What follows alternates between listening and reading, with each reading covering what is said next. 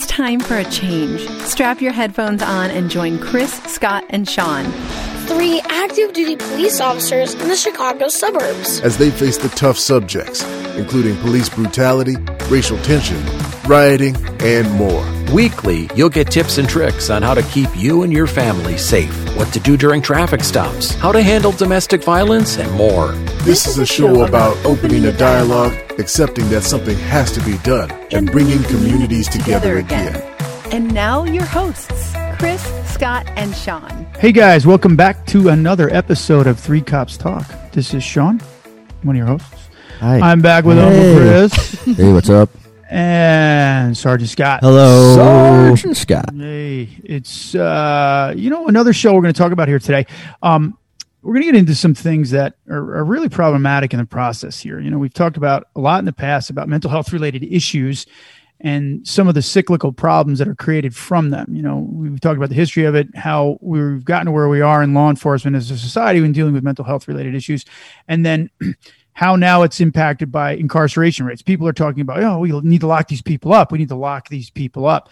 So we've brought back a previous guest, our show therapist, Melissa Woolever, who's a great sport, and we love having her. We're talking about some of the issues. No copay. No copay. Sliding scale. Bottle of wine. Like I said, folks, I got you. Great sport. To talk about some of these issues, she's got some acumen in it, and it's been like always. As a cop, you kind of go about your business. You do like, all right, this is a mental health related call. This person gets incarcerated, and then we either take them to county, we release them from our jail, or they end up going to county and staying there, and then they're charged and they go to, big boy prison, the adult prison. Long-term care, right. Not getting the care that they need. and no copay. Right. Yeah, right. In a system, in a process that's very unforgiving, where you would normally have folks that would be in sanitariums where they're there with people that are really more suited towards, treatment and, dealing with those issues than, incarceration. And we're going to talk about that a little bit because it is a problem and it is an issue that I don't think quite a few people will understand, particularly cops. And we're going to talk about some of the things related to what are the common themes of, diagnosis that therapists like Melissa see for people that now get put into the system, and then how it manifests itself into other things. And then perhaps maybe some of the things we think we could possibly do better, or is there really nothing we can do about it under these current conditions? So people need to understand, because when you're dealing with the standard subject, there are some expectations that go on between the police and what we can assume to be a fully normally functioning person. Am I correct in saying that, guys? Like, hey, if I ask you to put your hands up, I want you to put your hands up. You know what I mean? Right. I want you to keep your hands where I can see them, or I want you to step out of the car. I want you to do this. I want you to do that. There's a normal expectation, particularly under the law, that we can kind of act. Right. And just everyday behavior. Right. Right. And we talked about that with Stefan in the show about autism, some of the things along those lines. And these things are becoming so prevalent that it's becoming really, really difficult under the stress of a moment like that to analyze, catalog, and then did we do what was right, and did it need to lead to the level of force that we used, and things like that. Officers are also shouldn't be putting themselves at unnecessary risk because they have to analyze something that takes years for professionals, right. To diagnose and maybe get it wrong and fix it and go back, where we have, 15 seconds of terror to figure out what we've got to do to get through it. Right.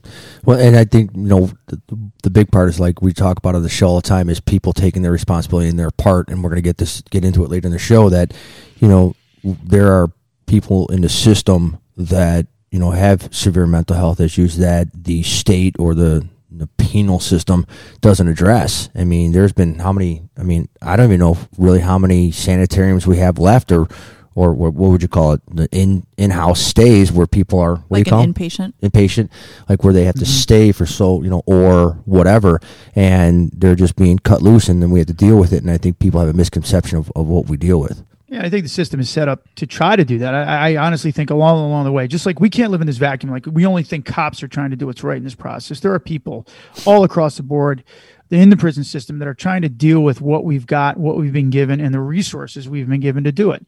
And, the longer we don't understand this entire process and the criminal justice process and how the mental health, world intersects with us more, the longer we're going to be dealing with this bad press for police officers, people that really need help in other ways other than incarceration, or maybe through incarceration, but better treatment while incarcerated. We're going to continue to see these problems. And we've all seen it. We've all seen it with people that we've dealt with over the years. Right. The same, right. And I mean like the literal same people that we've dealt with over the years, that you've maybe arrested them at some point. You know that they've had mental health problems. They maybe go and do a stint, away locked up somewhere. I don't know what kind of treatment or help that they're getting. And then you encounter them again later, months, years, whatever later. Right. And it seems like, wow, I mean, it doesn't seem like they're in a better place than they were before. So, and we don't really, from us as frontline people, I don't know very much at all about what kind of things are offered to people in that system. So that's why I was interested to hear some about that. Right. Well, I can speak from the juvenile side of it. I worked in juvenile corrections for quite a few years. Mm-hmm. There is a great deal of services that are available and offered to these individuals. That's good. Unfortunately, some of the times they come in and the first time they're diagnosed is when they are sitting across from us at that table when we're going through the intake assessment and they're being brought into the facility. Right. They don't. So it's not a relaxed situation that they're coming in for that initial encounter. No. So they've been arrested, and if they're juvenile that has actually made it to the prison process, means if they've made it to us, it's not good. Right. Right. And generally it means that the system has either done something inappropriately, or they have been in the system so many times that it's gotten to the point where now you have to be incarcerated as a juvenile. Well, because sometimes they burn bridges. You can be rerouted so many times where they'll go in and they'll stand in front of a judge, and the judge will recognize, well, maybe this is a substance abuse issue, or, maybe your parents aren't so great, so let's try this option. And they'll go to residential, or they'll go to maybe an inpatient program. But then they get out of those programs and they start doing the same thing. So after so many times of trying to be redirected so that it's not just a one and done, you're going to be docked. Eventually they find their way there. Right. There's been a lot of things that have fallen apart along the way, and now here they are maybe at it your would help, doorstep. Maybe you guys can talk about it, particularly because you're still in the same state, and I'm learning the rules down here in South Carolina, is that how the juvenile justice system differs, so you can understand the impact of what Melissa's saying about by the time somebody gets to her when she was working in the juvenile justice process. So it's different than the standard arrest procedures and what we do with a kid on the street. And there's a big issue going on in Chicago right now involving a 13-year-old kid that's getting national and international attention about what had happened, to the tragedy of that incident across the board. I'm not making comments about how this is going to be adjudicated or whatever, but you're dealing with a 13-year-old boy. And if you watch that video, it's gut-wrenching. You have to find videos of, people dying in combat to get the same effect out of that. Right. Whether you feel the officer did what was right or not, I'm not here to debate that with you right now. The facts need to be tried out. I have my opinions on that, and I'm not here to express them. What I am talking about is that was a 13-year-old boy. Right. That's what he was. He's defined as a boy. And how that system works and how somebody can get to that point, and then how do they finally get to Melissa and her folks in the prison system. Chris, you want to talk a little bit about that, how that works? Well, so first and foremost, the juvenile system, the arrest procedures and stuff are totally different. You can only hold them for 10 hours. You have to get so many points. Now, I'm not a juvenile officer, but, there's a big process or a major process you have to go through to get somebody detained in juvenile hall. Prior to that, there's things that you can do, in-house station adjustment, letters of forgiveness or whatever. So it basically, you get dispatched to a call as a cop, and the call is, let's say, some sort of a call, criminal damage to property, fighting, aggravated battery, whatever. Right. Generally what happens is if the person's new to the system, meaning like our system, the criminal justice system, we can take them into custody if they're over the age of, now is it 11 or 10? I think it's 10. It used to be 10. Yeah, okay. 10. 10 years old and over, you can be put in handcuffs, taken in a car. Yeah, right. Parents need to be, or the guardian needs to be notified as quickly as possible. They come to our station. They go through a similar process, but they're isolated from any adults or anything like that. When they're bringing their extra care is taken to take care of them, get them isolated, and get them out back to their guardian as quickly as possible. People are like, well, what's going to happen with him? He just beat the crap out of my son to the point where my kid had to go to an ambulance. Right. And we're like, he's going to be released to his guardians tonight. People can't believe that. You have they to come can't get him believe that's how the 10 juvenile hours, system works. Right back to the I firmly believe that's still the best way to do it. I mean, whether you like it or not, I think that's still the best way to do it, because the younger you are, the likelier are you to not understand the magnitude of it. And with all these factors that affect kids in society now, these violent video games and things like that, what they see on television and then what they got told to them in classrooms completely, like, oftentimes conflict with each other as to what sells and what is valuable and what is not. A kid has to, basically, when I say kid, a juvenile, somebody under the age of 18, right? Has to 17 or 18 now or whatever. It has to do a significant amount of things or a significant enough crime to actually be taken and put into juvenile custody. Right. For vast majority of what happens, they're released back to their parents. Am I wrong in saying that, Scott? And it's designed to not just put them in jail right off the bat. It's designed to have those things in place to try to have some intervention, a system of intervening. And maybe when those problems are starting to develop, to assess each one of those incidents. Right. Well, let's take it step by step then. So he gets arrested and released. What happens next? Right. So then what happens next? So he gets released, and you got to be a good boy and go to court. Is there any, like, he has to do this or has to do that, or they just go? I mean, to my knowledge, they go back, and then the juvenile follows up later. The juvenile, when he means the juvenile follows up with a juvenile certified police officer. That's correct. That will deal with that. Like, in juvenile certified officers are ones that work in schools. There are juvenile detectives. They've been rolled into, their own departments or their own divisions of investigations, things like that. Officers can be certified as juvenile officers in the street to know how juvenile procedure works. And generally the first step in it, if I remember correctly, and again, we can do a whole show on juvenile justice. Yeah, they're arrested, and then they go home with your parents. We're going to contact 10 hours. you. A juvenile certified officer or detective is going to follow up with you. They come in, they interview the kid, they talk to him about what's going on. The kid has the same rights as everybody else and guardianship and everything else. But usually it manifests itself in, like, hey, it's the first time you've ever done this. You have to do a station adjustment is what they call it. So right. It's like a restorative justice type thing, or adjusted. It's a contract that you sign with whomever, like, so you're a good boy or good girl. This, I have to do some community service. I have to show that I did some this. community service. Okay, right. So therapy. Right. But here's the thing. So with this, so they're not mandated to do it. It's a station adjustment. Okay, so they have to do it so they get the charges dropped or whatever. And again, this is a whole juvenile thing. But if they don't, they just get points, and these points build up, or they get rearrested or whatever. I mean, I just, like, for me, here's the way I look at it. Like, when I was a kid and I didn't do something I was told, all right, your dad had his own point system. Yeah, it was a 5-knuckle point system. And guess what? A leather belt. Yeah, I never did that again. And now I'm not saying whatever. I don't want to get into debate. Not endorsing that. Yeah. He's not endorsing that. Right. But all I'm going to say is the rank of corporal punishment. Yeah. I never spent a day in jail. But again, okay. So moving along, but that was my upbringing, and I never did it again. I never spent a day in jail and stuff like that. But when this happens, is there any follow up or what?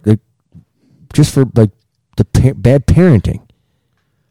I think that is something that at some point it needs to be decided whether or not DCFS needs to be involved, because otherwise who's following up with the parent other than, if the kid is on parole or probation, then they'll have an officer go to the house and visit. If DCFS will go back to the visit, if there's part of that station adjustment is therapy, then the therapist will follow up with the parents. Right. But if none of that happens, then Right. And again, and Sean, I mean, you said that, you think it's the right thing to do for them to go back to the parents. And I would have to say to take that on a case by case basis, because they just don't care or whatever. So, or sometimes you do have to get hit in the face. And I don't mean it literally or figuratively, but you do have to you do have to realize there's consequences for your actions.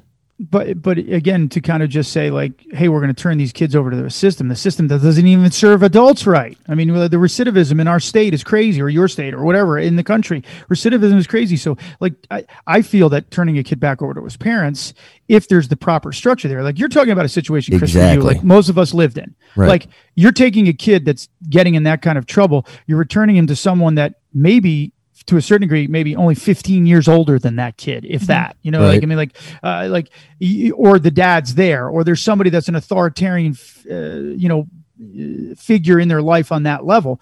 We're talking about the point where people are getting ready to go to prison and see Melissa for treatment. Those folks have been in the system a while. Yeah. They've done it's either been a progression of events, or potentially one significant event. To basically sum it up, it's either been a progression of several events that have led to them now coming to you, or maybe one significant event that just went one thing. So Chris was on a station adjustment for tax evasion because he ran a snowplow company where the kids didn't even shaving money off the top, not paying taxes to the state. What kind of a station adjustment do you do for that? Just threw you under the bus. They make you a page for the actual politicians, right? So when they come, when it gets to you and your involvement in that, and I mean, this probably seems like a dumb question, but obviously, how you handle those situations, I mean, the juveniles that are coming to you is obviously different than maybe you're handling some adult things, or is there a lot of similarities that are there in when you're making those initial assessments of people? I have never had to work on the adult end of things. Yeah. Oh, I mean, just in your professional experience of dealing with adults versus juveniles. Oh, in private practice? I don't even, that's like apples and oranges. That's like apples and kumquats. They're so Way different. Yeah. There's always an initial assessment, Right. whether it's a kid coming into the facility or it's a client coming into my office. There's always an initial assessment. Mm-hmm. But after that point, it's very different. Mm-hmm. Yeah, but so to try and fix this, I mean, what? And again, this is a whole. I don't even know what the right answer is. But if this kid starts, because we all know, I mean, to me, I mean, you're a product of your environment, and if this kid starts doing this at that age, why wouldn't they mandate some type of therapy? Like, you have to go and get the assessment, and then follow up with, the parents probably need to get some too. That's an excellent question. I mean, is it not funded? Is it not? I mean, again, to me, I find a problem. I try and fix it. That's my whole mindset. And I see this, and to me, it looks like it's a problem that could be significantly reduced by some common sense approach. And I think, by having these issues and stuff, mandate therapy for the parents and the kids, to start there to find out why they can't control this kid or whatever. Well, I can tell you that family therapy is always part of the deal when they're incarcerated. And when they're in there, by the way, we can't use that word. We have to use much gentler verbiage. But it's like custody suite, something like that. They're in custody suite. they're just residing with us temporarily. Right. Yeah, temporary housing. It's temporary housing.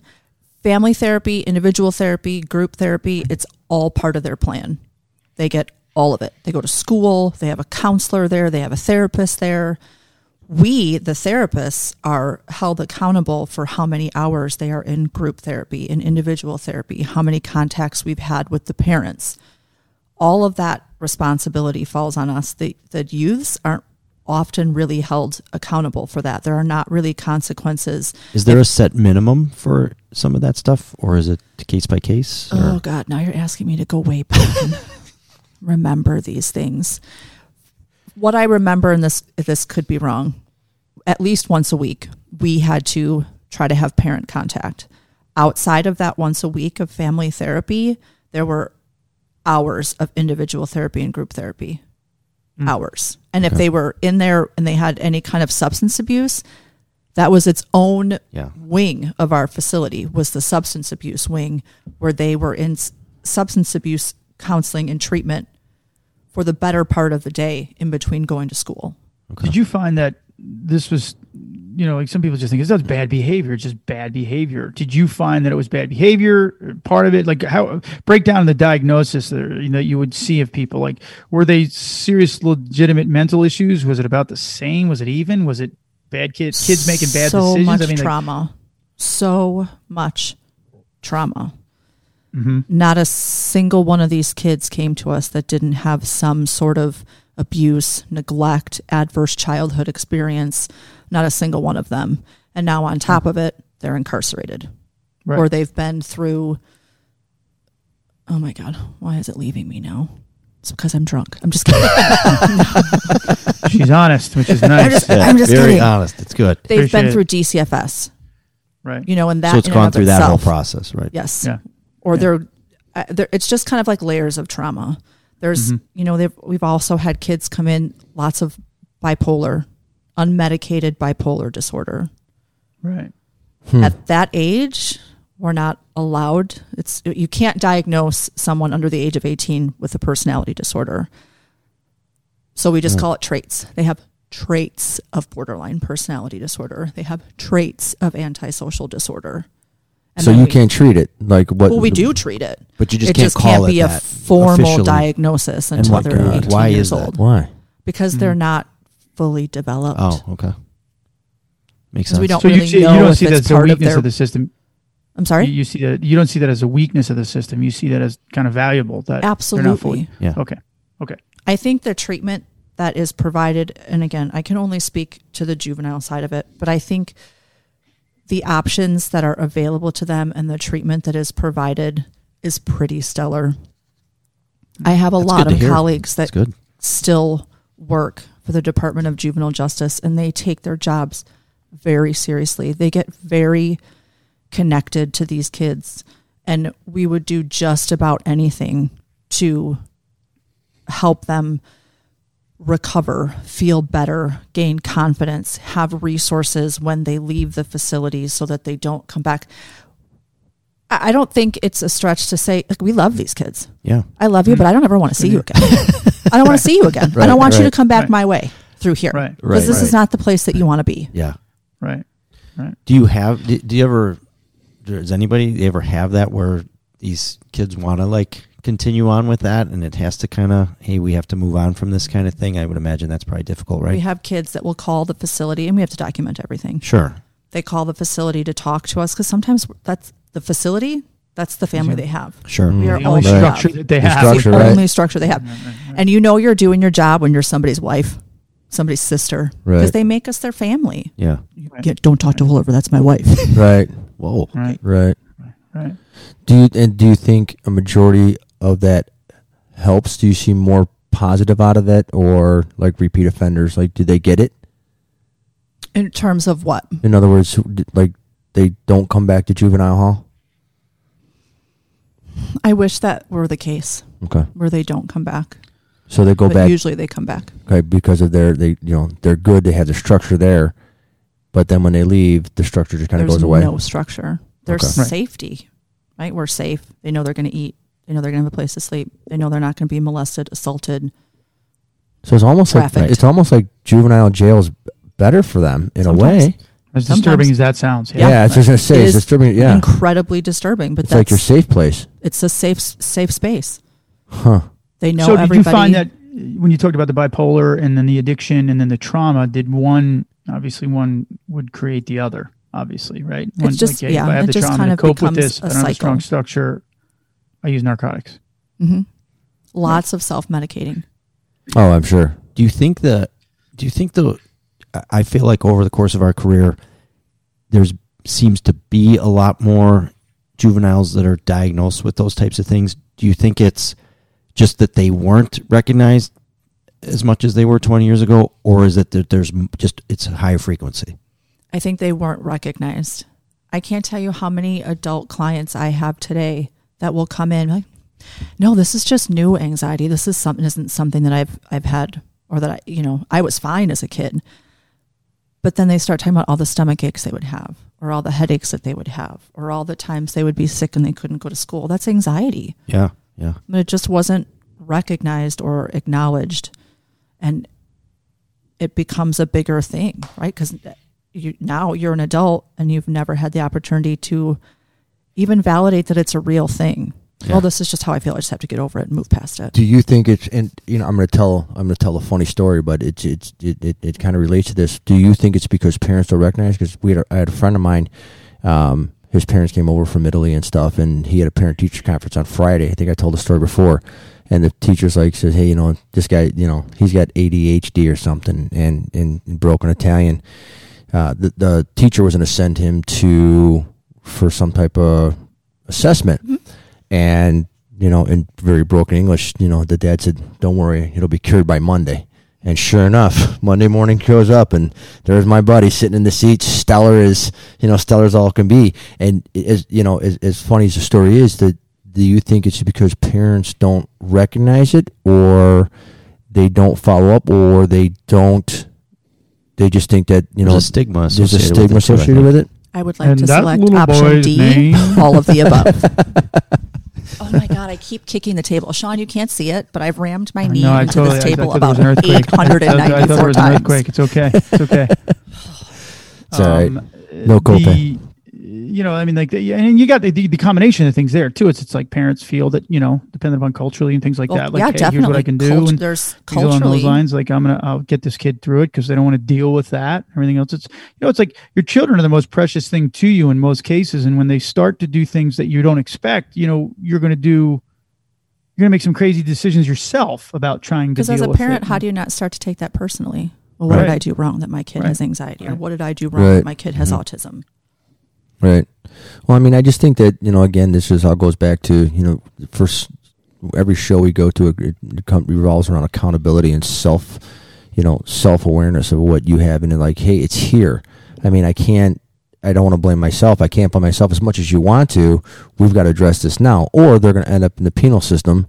And then when they're 18, then guess what? I mean, we deal with them now as juveniles, but when they're 18, they don't get the proper care or the proper help. It gets worse. It is they end up so in the hard. regular prison system. Right. I'm sorry, Sean, I didn't cut you off. That's right. I did, We but keep doing I'm that. not very Both nice. Irish. She really doesn't care, but anyway, I go ahead. don't. Yeah, you it's can see just my hair noise. used to be red. My hair used to be quite red. Amber, chestnut highlights. But anyway, go ahead, Melissa. What were you saying? yeah. I can't stop thinking of Sean's amber hair now. I can't. Awesome. It's a vision, I'm sure. We'll find a picture. Yeah, mostly just getting whiter is what it is. He's on one of the covers of one of those romance I look novels. like Tip O'Neill. anyway, I'm kidding. With a big bulbous nose. Anyway, all right. Anyway, go ahead. It's really hard when kids come in and they come in with new charges and they're being charged as an adult. So they'll come back to us for violating their juvenile parole. And they'll serve out their time for that, and then we know they're going to be shipped off. They're going to go to Sheridan, or I don't know if Dixon's still open anymore. Prison, I don't even know if prison Dixon is system. still To the big open. house. But they're going to go, Okay. they're going to go hang with the adults, Right. and that's really hard. And I think it's hard for them. I don't think that they can process that when I turn 18, I'm going to have to go serve my time for my adult charge, or when I finish serving my time here for this because I'm 18. Right. I'm going to have to go. And especially with people that you felt you had a good connection with, that you felt like, that you did, not felt like, but you did provide a lot of good help and assistance to. And then you see that, and it's kind of sad. I mean, we related that back to doing drug work when you'd see young people that would be screwing around, start getting involved in like hard drugs, serious drugs, heroin, things like that. And you would just see things, and you're like, listen, I'm going to do everything I can to try to let you know where this is going. But you'd see it time and time again. It was kind of hard to deal with. Well, and that goes back to Chris's point of accountability. We can do all we can, but we can't work harder than that kid. That kid has to do some work too. And if they're not willing or capable of doing that, it's hard to watch. Did you feel like that what you have a lot of, so you deal with parents too, right? Obviously. Did you have, I'm sure you did, but you probably you have times where like you had parents that they either just wanted to deny that there was a problem or didn't seem like they cared, and you're thinking to yourself like, hey, you got to be a part of this. Like, I had this parents that would never even answer the phone. Really? They would never even answer the phone. Do you think it was more because they didn't want to deal with it, or they were off doing whatever doing they're their doing? own illegal activities. Right. Right. Yeah, because then you feel like you're spinning your wheels, because it's like, hey, listen, everybody's got to be all in on this. I need the parent support in this too. I mean, you're helping them for that little window of time, but they need to be able to be part of that, right? Right. And I mean, some of these kids are going back to rural Illinois, where it's like mental health deserts. Right. Yeah. So you're sending them back with this plan. Yeah. This isn't. That's just crazy Joe John. Yeah. Okay. Yep. Yeah. Right. Yeah. Well, so once they're in the system, because I'm looking at some statistics, and they're saying almost. I think this comes from out of state prisons from it's a Bureau of Justice Statistics. They're saying 56% of inmates. It's 64% in the local jail, 56 in the state, and 45 in the federal system have mental health problem of some sort. Oh, I would believe that 100%. I actually just read this is from 2017, so I don't know when yours is from, but 2017 and upwards of 70% of juvenile offenders were coming in or currently being diagnosed with mental health issues. And again, but mental health issues when they're diagnosed with this, is this anything from something that is as mild as, an ADHD, I don't want to say mild, but to, psychopathic killer? Yes. Okay. All right. So Yes. it's either, she's either fixable, for the majority. It can be, whether it's fixable with medication, therapy, whatever, to like, hey, and, I don't want to make light of it that there's just no help. He's just got to be locked up. Well, I mean, because when it's part of your personality, it's part of how you see the world. So it's a willingness to learn that about yourself and know how to work with that. What do I do if this is how I see the world, so that I can continue to function in the world without forever being incarcerated? But that takes time, and that takes willingness on the part of that individual, along with like a whole treatment plan, medication management, follow through with the family. There are so many different puzzle pieces that need to come together for some of that to be effective. Oh, I just really made that very doom and gloom. I got that. Wait, hold on. Wait a minute. I got it someplace. There we go. Yep, Debbie Downer. Chris loves those sound effects. Yeah, he so does. awesome. He's so proud of We could himself. change You them should too. see We his could change them face. too. We gotta rotate in some new sound effects. I gotta look. I still gotta look. So, but with that being said, even though it is, as doom and gloom it sounds, do you think with that statement that they actually continue to do criminal behavior because that's where they feel comfortable? Like the whole get out syndrome, like if I'm out, I'm in the free world, I can't do that, so I'm going to keep repeating this. Mm-hmm. And I would assume that would be some type of diagnosis too. Well, is abscond, is that the right word? They'll go to I don't know, but yeah, it's a big word, so yeah. So right. fancy. That's a Ferguson word. Yeah, seriously. I don't know who Ferguson is, but That's Sean. thank you. Right. That's you? Sean Ferguson, apparently the two wordsmiths in this conversation are the Irish. Exactly. One with red hair and one with not red hair. Well, the people that are from Ireland listening to the show, you ain't Irish, you're a Yank. Well, I descended from the Irish, and so did she. I'm not even actually Irish. I'm Italian and German, but I don't. My God. See, again, Debbie Downer. Access. Where's the music? Access. She's an access problem. But anyway, you guys are obviously the smarter of the group right now, so that's no doubt. So, but no, seriously, I mean, like, and I don't know what you would call it, but just a repetitive, like, hey, I'm going to go out and I'm going to commit the first crime I can do so I can go back, because that's a structure. Mm-hmm. I mean, and part of that is anxiety. I have tremendous anxiety about how I'm going to deal with this or manage this or handle this outside of that structure. I don't know.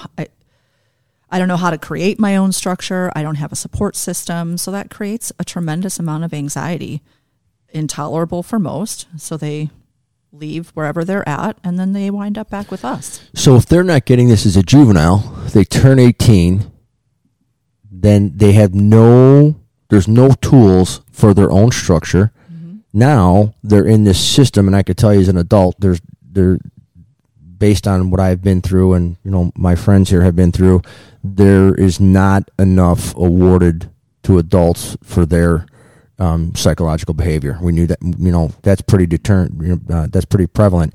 And then they get out, they don't do this, and then we're dealing with it, and then we end up on the news because you're wrestling around with some guy or some girl that has a mental issue, and that's the way it ends up. They could attack us with a chair, and whatever it is, it ends up on the news that we're fighting somebody with a mental illness. And trust me, we don't want to. Right. Whereas if they were to get to the help from, and again, funded from the government, whatever, if they were able to get that help, I think it would be better. Mm-hmm.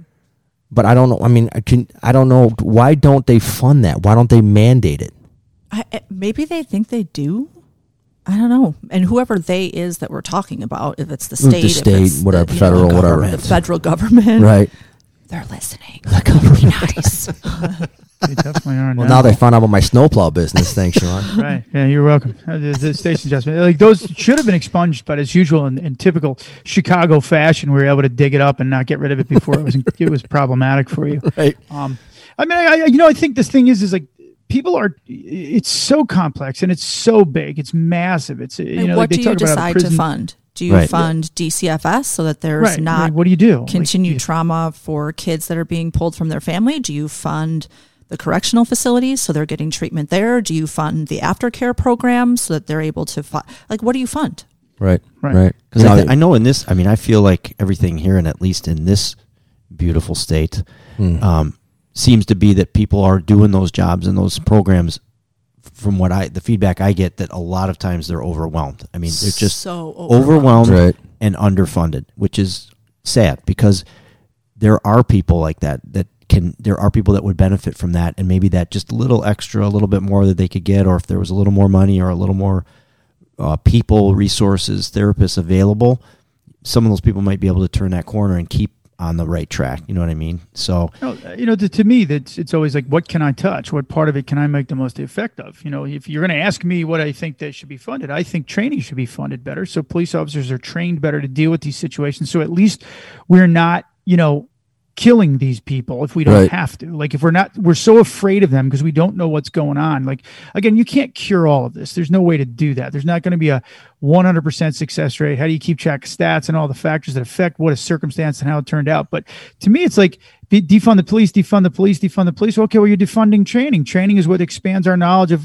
is this a situation that maybe doesn't need to be resolved with the highest deadly force, if not necessarily, but I can't really assess that in 15 minutes because it takes people that study what Melissa does pretty much their entire careers to get really good at that. And I have to kind of figure it out under the stress of a tense, rapidly evolving situation in 15 seconds. And if I'd have known the guy was bipolar, it was just a bipolar day, and I maybe would have come at this differently.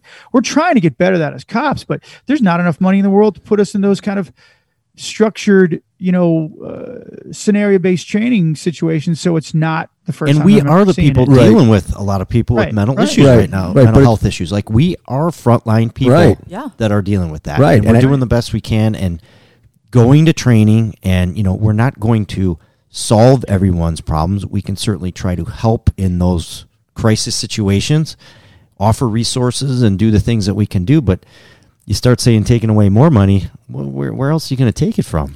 But and again, we've talked about this, and it just circles back to this, that people have to sit down and talk and accept responsibility for what they've done. I mean, as cops, let's be honest, we haven't really trained for this like we should have. And we know it's out there. We just haven't. We also said, well, I'm not going to ask for it. It's like, it's not my job to worry about what I got to be trained on. Right. I know I got a gun, I got to do this, and a taser's cool and stuff like that. But no one forced any of us in our unit, the unit that I was in with training, to come up with this plan. It was an idea. They did the perf study. They did all these things that were out there. The cops all throw these terms out. But where the rubber meets the road, no one was willing to kind of dig in and look at the resources that you need to do that. You have to try to create those scenarios and situations as much as possible. You need to pay actors to come be people that can act and do, if somebody can get an Academy Award for what is it, A Wonderful Mind that Russell Crowe got? Beautiful Mind. Beautiful Mind. Beautiful Mind. He did a great job of that, convincing you that he had that issue, whatever it was. And I don't even know what the diagnosis was. We can pay somebody to do that. I'm not saying we're going to give the guy an Academy Award when they're done with scenario-based training, but somebody at that level is okay, as opposed to, okay, we're a bunch of cops training. The cops do the training. The cops are the role players, and the cops are like, I'm just here to, in plain English, fuck with people and have fun while I'm doing it. And we don't get anything out of it. If you were to turn to the, say, the theater world and say, you want to do something to help with this, get tax breaks for it, send your people as method actors to us to be scenario-based trainers regularly on a basis. You're getting something out of it by convincing police officers that you are really that. You learn from the process, and then we learn from it as well. Yeah, people don't want to do these two worlds that are so diametrically opposed to each other, don't even want to work together. That's exactly my point. This is a societal problem. They want to make it our problem. And it shouldn't be just Melissa dealing with them in prison and us dragging them off the street to prison. Right. And not having the foundation to say, hey, listen, this is really, this is what I need. And, and then, for us sitting there going, we just repetition. For you, Melissa, it's got to be like, okay, I'm taking the time out of my day for 56% of the people. And out of that 56, maybe 1%, less than 1, really want them to get better. Or the rest of them are just going, hey, I'm just fucking doing this till so I could check the box, move on, do my 90 days or whatever, and get out. Because they know they're going to go back to doing exactly what they were doing to get in. Right. But to your point, Sean, that's the thing. Nobody's sitting down and saying, hey, this is a problem. everybody's pointing fingers. Well, the police will take care of them. Then when the police say, well, we have these programs in the jail, and then they're going to get in front of somebody like Melissa, and then she'll talk to them, and then, it's all going to be better. I mean, I just don't see why they just don't just stop pointing fingers. Everybody's got a part in this. Let's fix the thing. Well, we all have to come and sit down at the table together and have these discussions. And again, and I wouldn't. I mean, does it go back all the way to And I don't mean this, facetiously. I just don't know. Like, does it all go back to talking to kids about, sex having babies, and babies can, have these issues, and you have to deal with these issues. You have to be ready for these issues. Or I don't know. I just don't know. But until people sit down and talk, this is going to be it's going to be a revolving door. And even training. I mean, we could train, but we can't solve that issue. Mm-hmm. Well, I feel like that's at least a step in a proactive, solution-focused direction. Right. Talking about training. But to Chris's point, again, I feel like then it's the police officers working harder than the people that they're working for, right? We can all do this training, but if the people that we're doing this training for aren't accountable in some way, yeah, right. Mm-hmm. then maybe part of the funding for that training goes to compassion fatigue and treating compassion fatigue for some of these first responders that have to go in and deal with this over and over and over again. It's like we're trying to blow up the mountain. The mountain's there. The mountain ain't going anywhere. If the mountain blows up, we're all going to die anyway. So, there's the mountain. The mountain's this. All right, well, how do we deal with the mountain? Right. The mountain is this. We're not going to be able to fix this problem because mental health has been an issue for all of us forever, for eons, as we've evolved. Like, to her point, all right, how can I make it better? I can make it better so I don't necessarily... I'm so scared because I've never been prepped for it. That may not mean anything other than I didn't have to kill this person and deal with that trauma. Right. Like little things being fixed. Like, Romaine said in that original show, everybody's looking for this one thing that's going to fix it. And it's going to be maybe little pockets here or there. You know what I mean? Right. And you have to be assessing it too. I mean, there's so many things and processes that we've dealt with over the years, and it impacts this stuff too, that it's just like, well, that's just, we just keep doing it that way, and we just keep grinding it out and turning people out. And it's like, well, if you do this, then you do that, and that's where they go, and that's what it is. And nobody ever really takes a look at it and says, what's the success rate with this? And I mean, and Sean was big into that with the training stuff. I mean, but a lot of politicians live with that zero sum. Like, we want a zero sum of this. We want it to be wiped out. We want it to be removed. We want it to be and people run on that and go, I'm going to do this. I'm going to fix, like we said in the last shows, the problem at the border. We're never going to fix the problem at the border because people want to keep coming in.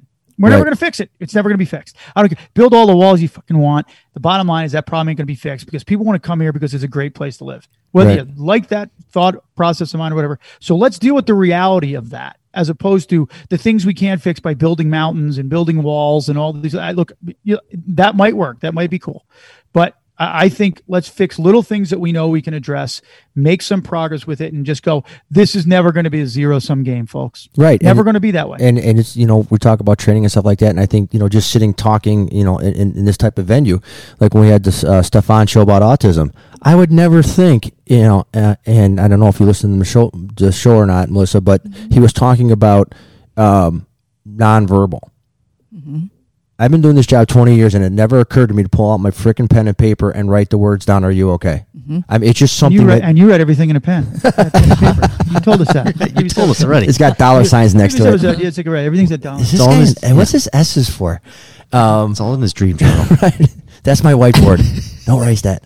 But it's just something as simple as that. Like, just that's a game changer. But I don't think unless people sit down and talk about it and say, hey, this is the tools you have. And again, Sean, I agree with you 100%. It's never going to be a zero-sum game. But we have to have tools, and people have to sit and talk, and they have to get the data to let us know what we're up against. And you guys, too, what you're up against. And, focus your attention on people who want to get helped. And then if you want to go through the motions, okay, I have to sit here because we're going to check this box. But we may just sit here and stare at each other for 15 minutes or an hour, but I'm going to go to the next person and really get, ingrained in their psyche or whatever, so they can get better. Mm-hmm. Well, I think, to Sean's point, it's just realistic expectations. Mm-hmm. We're not going to change the world all at one time, but what do we realistically expect from this situation? And how do we take one small step at a time and start chipping away at this? It's always going to be there. Right. And it's cyclical. They get incarcerated, they come back out, and then the jails and the people think that the police are going to take care of it, and the police are like, we're limited. Like, I think every resource is limited. And we think the prison should have taken care of. Why is this guy out of prison? Exactly. Why didn't they keep him? Why didn't they break him in prison? Why didn't they fix it? That's what this is about. And as I kind of researched the show, I mean, it kind of dawned on me that everybody's resources are limited. Like, we can only go so far. Like, even if there's that one kid or the one adult that we want to go visit every day to make sure that they're on track because we really want them to be helped, you get pulled away for, prostitution stings or drug-related incidents or a SWAT call-out or a canine call-out, or you're so busy, you get doing other stuff that you just can't check on that person. And you want to do it. Like you were talking about, Melissa, with the family environment with those kids. Everybody that's doing this stuff, they want to do this stuff for people. Like, we wouldn't do this if we didn't want to do it for people. We might joke about things and, whatever, but we want to do it for a reason.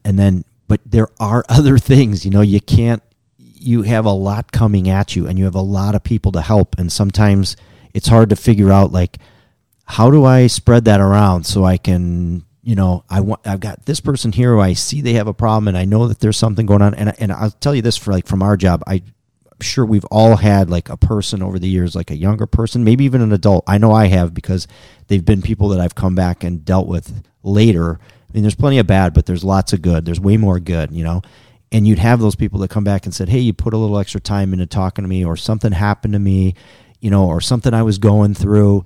And, you were somebody that I had an opportunity to talk to, or took a little extra time to talk to me, or did that little extra effort. And you see those little success stories, and it's like, man, I wish you could do that. Was easier to do for more people. Absolutely. But the reality of it is, we got a lot of people out there to help, and there's only so much to go around, Yeah. Well, and I would just like to point out, as I feel obligated as the therapist in the room, to point out that when you're stretched that thin for everybody else, you often forget about yourself.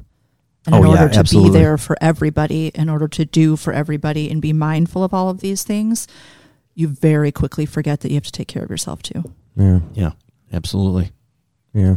Well, I mean, I just think that, it has to be, there's got to be something better, and people have to figure out a plan to get this done, because, you like Scott said, we all took this job to help people and to see where, to make sure that they're better in their pillar of society and stuff. But, you got to sit down and you got to start talking. You have to start moving things forward, and there's got to be a way to do this at some point. And again, just like Sean said, it's not going to be a zero-sum game, but we got to get better, because, there are cops out here that are killing these people that don't have to be killed. They're justified 100% homicides on the cops' part, but had we gotten ahead of it as a society, I think some could be prevented. Wouldn't you agree, Sean? Yeah, I mean, like, we felt people along the way. I mean, and you're talking to, Melissa, who's seeing our future customers. You know what I mean? Like, they're current customers for us, get it? But like on the pro level, like, the people that are committed to this, like, she's seeing future customers. And like, how many times have we seen it? Like, we know, hey, we're going to be seeing him for the rest of our lives. And we know that the system is just so, I don't know. And we're a complex society. We're not a very simple society on that level, with resources and things that are available to people. And we're failing people. We, the system. And I think some of it goes back to is like what we demand of our politicians. Politicians were like, we want you to fix this. We want you to fix that. And like, if you're on the politician, you're on politicians, and we should be, because everybody is, I guess. I don't know. People are on us, cops. Like, you take on everything, and sooner or later you get nothing fixed. You get nothing solved. Like, should we be worried about voter fraud? Should we be worried about the crisis at the border? Should we be worried about the drug problems? Should we be worried about the recidivism rate? Should we be worried about race relations? Like, hey, how about just as the greatest society in the history of mankind, for people to be able to, like, transcend things? Building the freaking Panama Canal and doing all sorts of crazy, like, construction projects. We can't fix anything anymore, because we're trying to fix everything at one time. We pick one thing and say, this is the big issue. You know what I mean? This is the issue. And this is going to be what we all to get together on. But the problem is there's so much money, and there's so much influence. There's so much lobbying and politics and everything else. Everybody's going to try to fix everything, and we get nothing done. You know what I mean? It's like shotgun approach. Right. And it doesn't work. It doesn't work. It doesn't. And at some point you have to pick out what's important. And I think you have to bring people in, our profession, Melissa's profession, and even politicians to figure out where this is all, how this is all going to be solved or not solved, but reduced in effect, and where everybody's on the same page, and everybody. Because we're doing one thing doesn't mean we're like destroying what you wanted out of life, and that's what the problem is like politics becomes. Well, if you do this, you're ignoring that, so your money and resources isn't going that way. So the lobbyists and the people that are involved in all this are going to fight even harder to get this and to get that. And it's just like, why don't we just as a people stop electing people that just go there to fight with each other about these things and say, yeah, we're all going to come together and work on this. This sounds like grandiose, crazy ideas, but there's nothing we can't do to fix a problem. But there really isn't as Americans. I mean, like, we're so multicultural and so honestly wealthy in a lot of ways. And I know that sounds crazy that we can't focus on a single thing.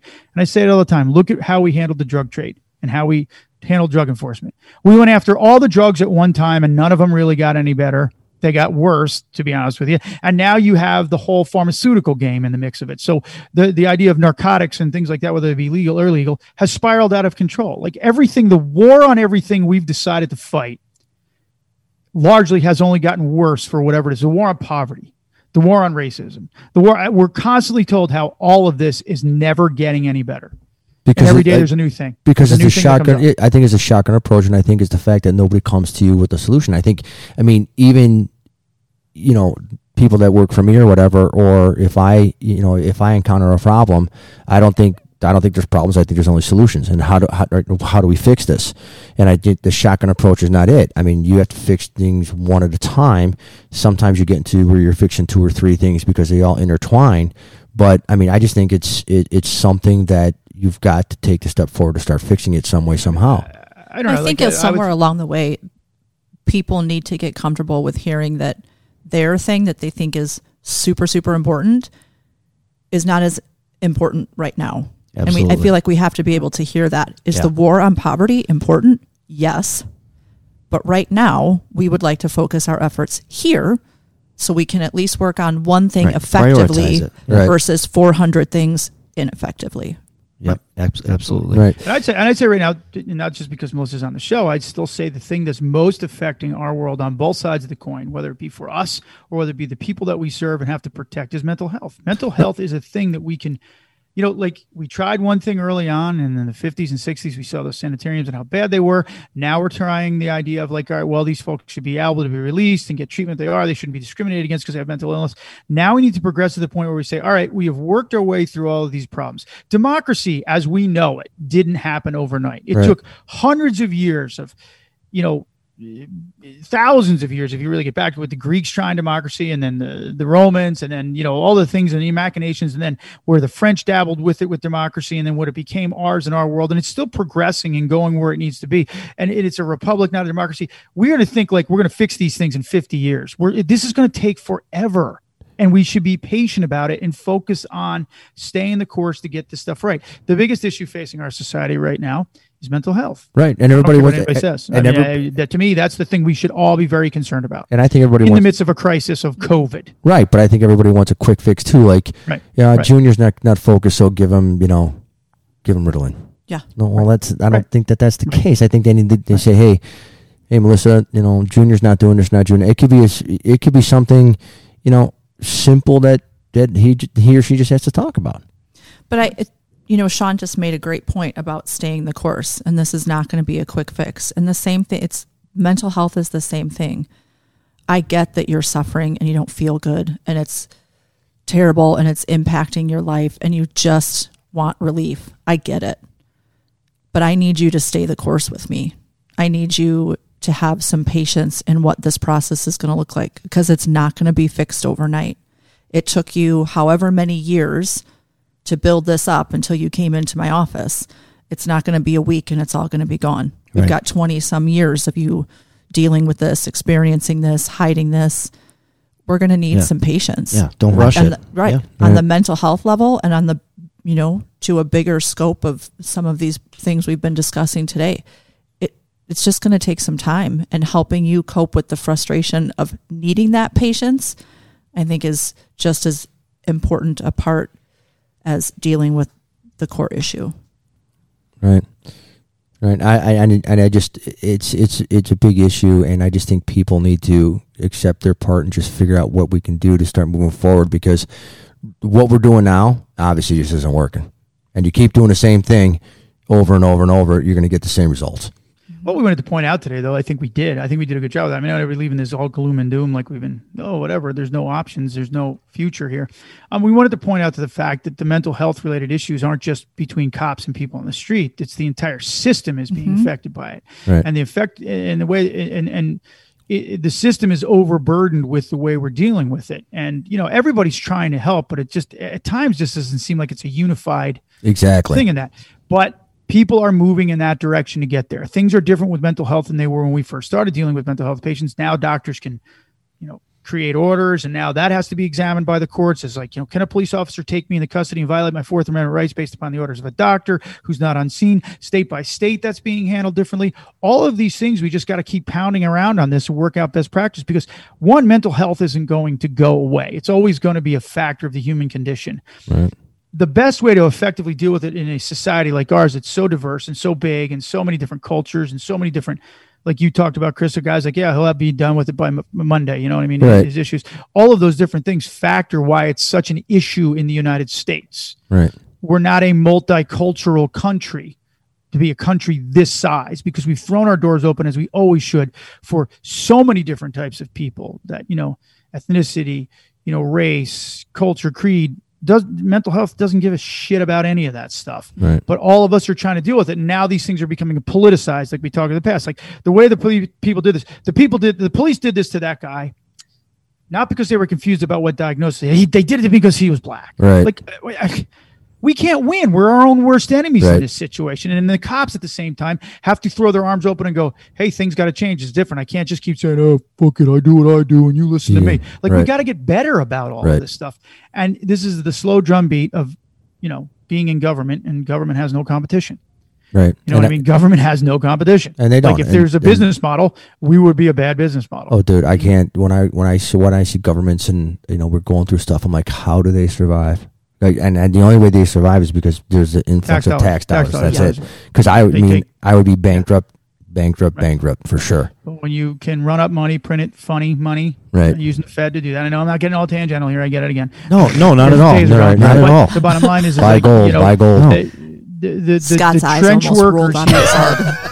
nurses, social workers, cops, firefighters, medics. They're the trench workers that have to deal with. We've thrown trillions of dollars at this process, and we're not getting the results out of it that we need because the system is completely overburdened. You can talk about a million things, but let's focus on what it is and realize this ain't going to get fixed overnight. Right. Be patient, folks. We got to work. That's Our right. grandkids may see the bit. They may reap the benefits of this. We'll be dead by the time it's gone, but at least we've tried. Right. At least we were part of it. We put it in motion of some sort. I live in South Carolina because hundreds and hundreds of years ago, whether you agree with this or not, people came from Europe and said, hey, let's start something new over there. Now, it's not been a perfect ride. We've made plenty of mistakes in the way. But I still tell you what, most of the people in the world point to us and say, at least I've got another place to go where I could be freer. Right. We run out of that in here in the United States, we got nothing left. We got to stay with it, folks. That's our role. That's what it. we got to do. Got to hand it off to better than we found it. Exactly. Make each relationship or each scenario better than you found it. So on that note, thank you everybody for listening. And this is always a tough subject, mental health, because there's so many people I think that have to be involved to make this thing work and to get it better. I just think it's a matter of sitting down, talking, taking hold of your accountability or your state's accountability or whatever, and trying to move forward. So again, thank you, Melissa, for being here, our resident therapist, and we're gonna have we need your help. Yeah. We need your help. I got you. I got your back, man. Don't you worry. We're not in this alone. Right. So go ahead and give your plug, where they can get a hold of you. Willowtree-therapy.com. Okay, and then that's a general email. So if you want to speak to Melissa specifically, make sure you mention her in the email. And again, if there's any questions for us or something you want us to talk about or dig in further and get you some more information, you could email us at 3copstalk@gmail.com. That's a number 3, copstalk@gmail.com, or go to our website, which is 3copstalk.com, the number 3copstalk.com. And also, as in every show, we ask that you go to where you listen to your podcasts, download or subscribe, leave a rating or review. We're a small venue, and we're trying to grow this so we can get more people involved, so we can make our little corner of the world a little bit better place. Thank you, everybody, and have a great weekend.